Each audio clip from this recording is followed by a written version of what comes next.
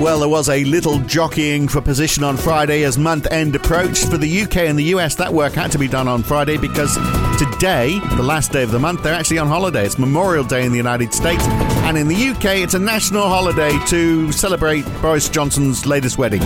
Only kidding, but you get the idea. It's a fairly quiet start to the week, is basically what I'm saying, but it will be a fairly busy week later on.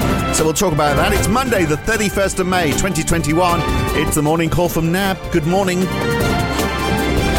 Well, the US dollar was up a little on Friday, less than 0.1% though on the DXY, but almost a 0.5% fall on the Aussie dollar. US equities nudged ever so slightly higher at the end of the week last week, but over the week the Nasdaq was up about 2%, which is not as much as the ASX 200, which gained 2.1%, or even the Shanghai Composite that was up 3.3% over the week last week. We also saw the yuan strengthening last week as well, and yet we haven't seen the expected rise in the Aussie dollar, which often happens when we see the Chinese currency rising. On the bond markets, 10-year treasuries, UK gilts and 10-year bond yields all down 1 to 1.5 basis points, whereas Aussie 10 years up 6 basis points to 1.68%.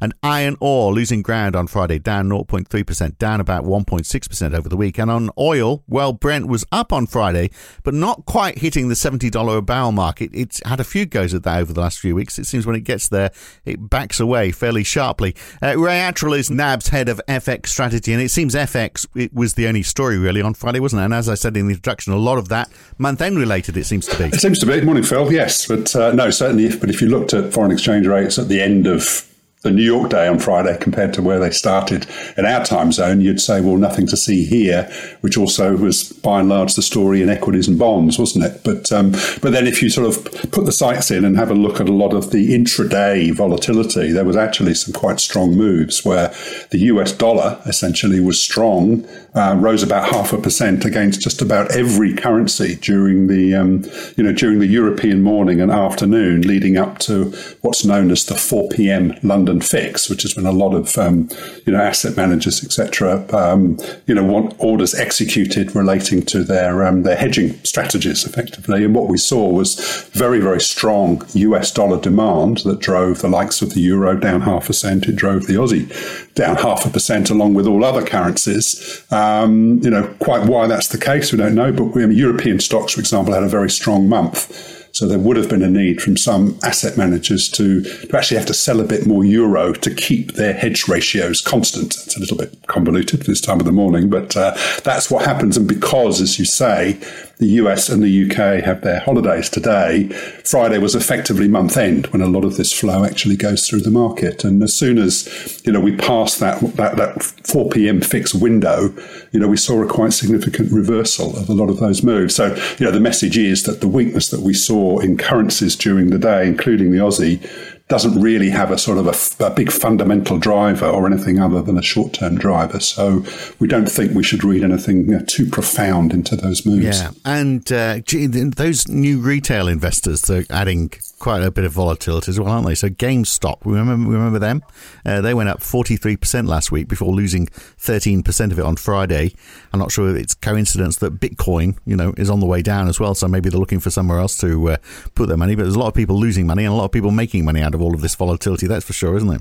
But, yes. But anyway, an old buffer like me is still struggling to get my head around, Bitcoin day trading and all the Reddit crowd, etc. But in some of the activity, and on a more serious point, one of the things that we have been noting, particularly with respect to cryptocurrencies and Bitcoin in particular, is that the correlation between, say, Bitcoin and other asset classes. So if you look at sort of equities in particular, it does seem that when risk sentiment is either rising or falling, we're seeing sort of Bitcoin move in the same direction. So it has become another sort of risk on, risk off indicator, if you like. And the idea that this is an alternative, asset class that is uncorrelated with other markets is that justification, if you like, for wanting to invest in things like crypto is starting to wear thin. Yeah. So let's have a look at some of the numbers from the US on Friday. So core PCE index, that reading was up, but it was expected, wasn't it? So core PCE went from 1.9% to 3.1%, slightly ahead of market consensus, but not a great deal, and not much market reaction. In fact, 10-year Treasury yields fell a little, didn't they, on this news? Well, that's right. I think you just have to go back to the to the CPI shock, if that's what you want to call it, that we had a couple of weeks ago. So I think the market was already sort of inured to a very strong number. That said, it was a couple of tenths of a percent stronger than expected, 3.1, which is its highest rate since 1992, and was expected to be 2.9, I think. But the underlying sort of drivers very similar to the CPI. So there's big rises in things like used car prices, which were up 10% on the month, airline fares, hotel room costs, car rental costs, all the things that, obviously benefiting from obviously still reluctance to use public transport is driving used car prices. In fact, my old boss was emailing me on the weekend saying that the used car that he bought 12 months ago in New York, his dealer phoned him up and offered him, I think, 10% more than he paid for it a year later. So there's evidence of just how much the sort of pandemic and the reluctance to use public transport is showing up. Plus, of course, all the supply chain disruptions that are impacting new cars and the chip shortages, etc. It's all it's all temporary, though, isn't it? So if we look at the University of Michigan, the Consumer Sentiment Index, which was also out, I mean, their inflation expectations looking ahead is actually pointing downwards. Well, they're at 3%. So we had the preliminary University of Michigan, and that 5 to 10 year inflation expectations is one. I remember Janet Yellen used to cite that, ad nausea almost as one sign of inflation expectations,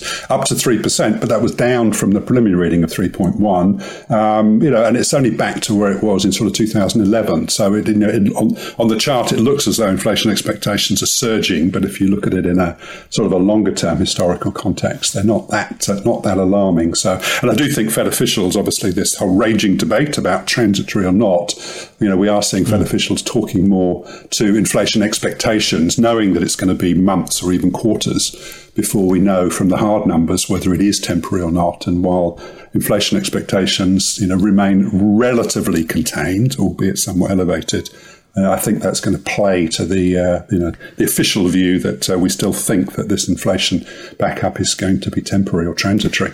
So I'm surprised there's not more debate about, as well as inflation, but also the question about how quickly economies really are going to come bouncing back. Are they? Is it going to be as fast as people anticipate? So we had the US personal income and spending numbers on Friday, both a bit lower than anticipated. Now, you can say that is because, it was influenced by the fact that there were paychecks in March.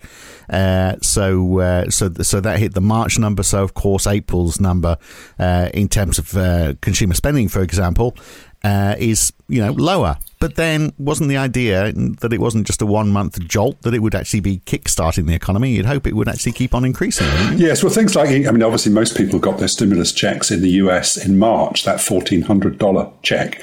And that's why income was up, 13% in April.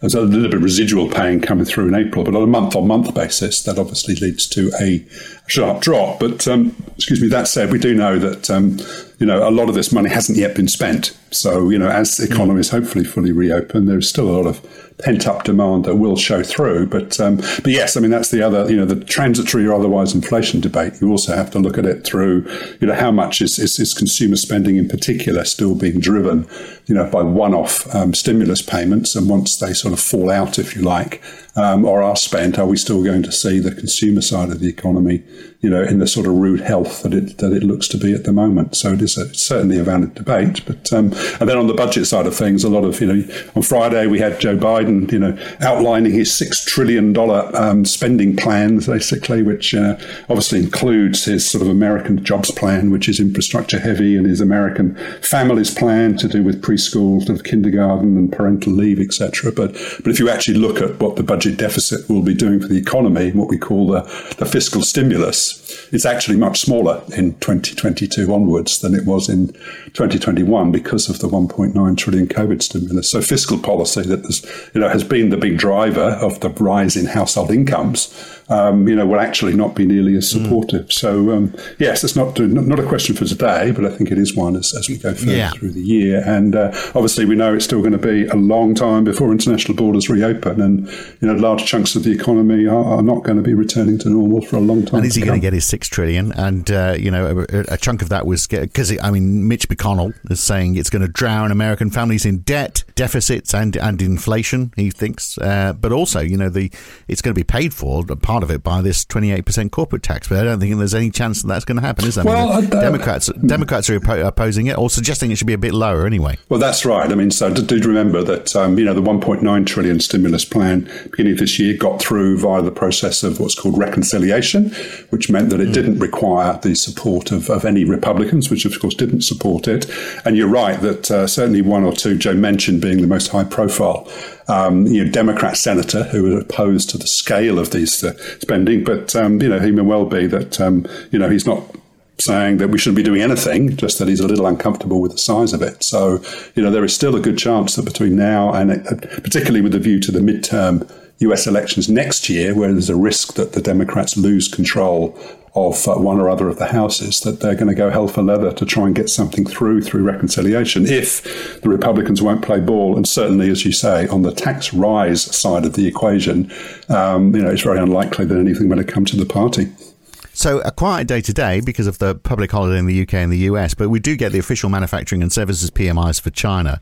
So I get this is going to be important because it's going to give us an idea of how well the domestic economy is going in China, which is obviously going to be a key question for Australia. No, absolutely. And although we sort of tend to focus on the manufacturing numbers because of the read-through to global PMIs and global activity, if we go back a couple of weeks to the April China activity numbers, the concern is that the Chinese consumer hasn't come back with anything like the sort of alacrity, relative to the industrial side of the economy, exports, etc. So actually, I think that services reading will be the more important one. We're looking for very small increases in both manufacturing and services. So I think that'll be the focal point today. We've also got the final ANZ New Zealand Business Outlook survey. We get the credit numbers down here as well. So, but I think that the big events of the week. We've got the RBA tomorrow. We've got GDP. We've got the US payrolls cut numbers on Friday, for example, in that G7 meeting. So lots of sort of big ticket items to look forward to later in the week. There we are. You've just ticked off all the things I had to say at the end. So you've done that for me. Good to talk. We'll catch you again soon, Ray. Thank you. Well, thanks, Phil. Not sure I like it when he covers it all off like that so well, because it makes me think, why am I here? We just need to fire the starting pistol and Ray starts talking for 10 minutes or so. But I will be back tomorrow morning. I'm Phil Dobby for now. I'll see you then.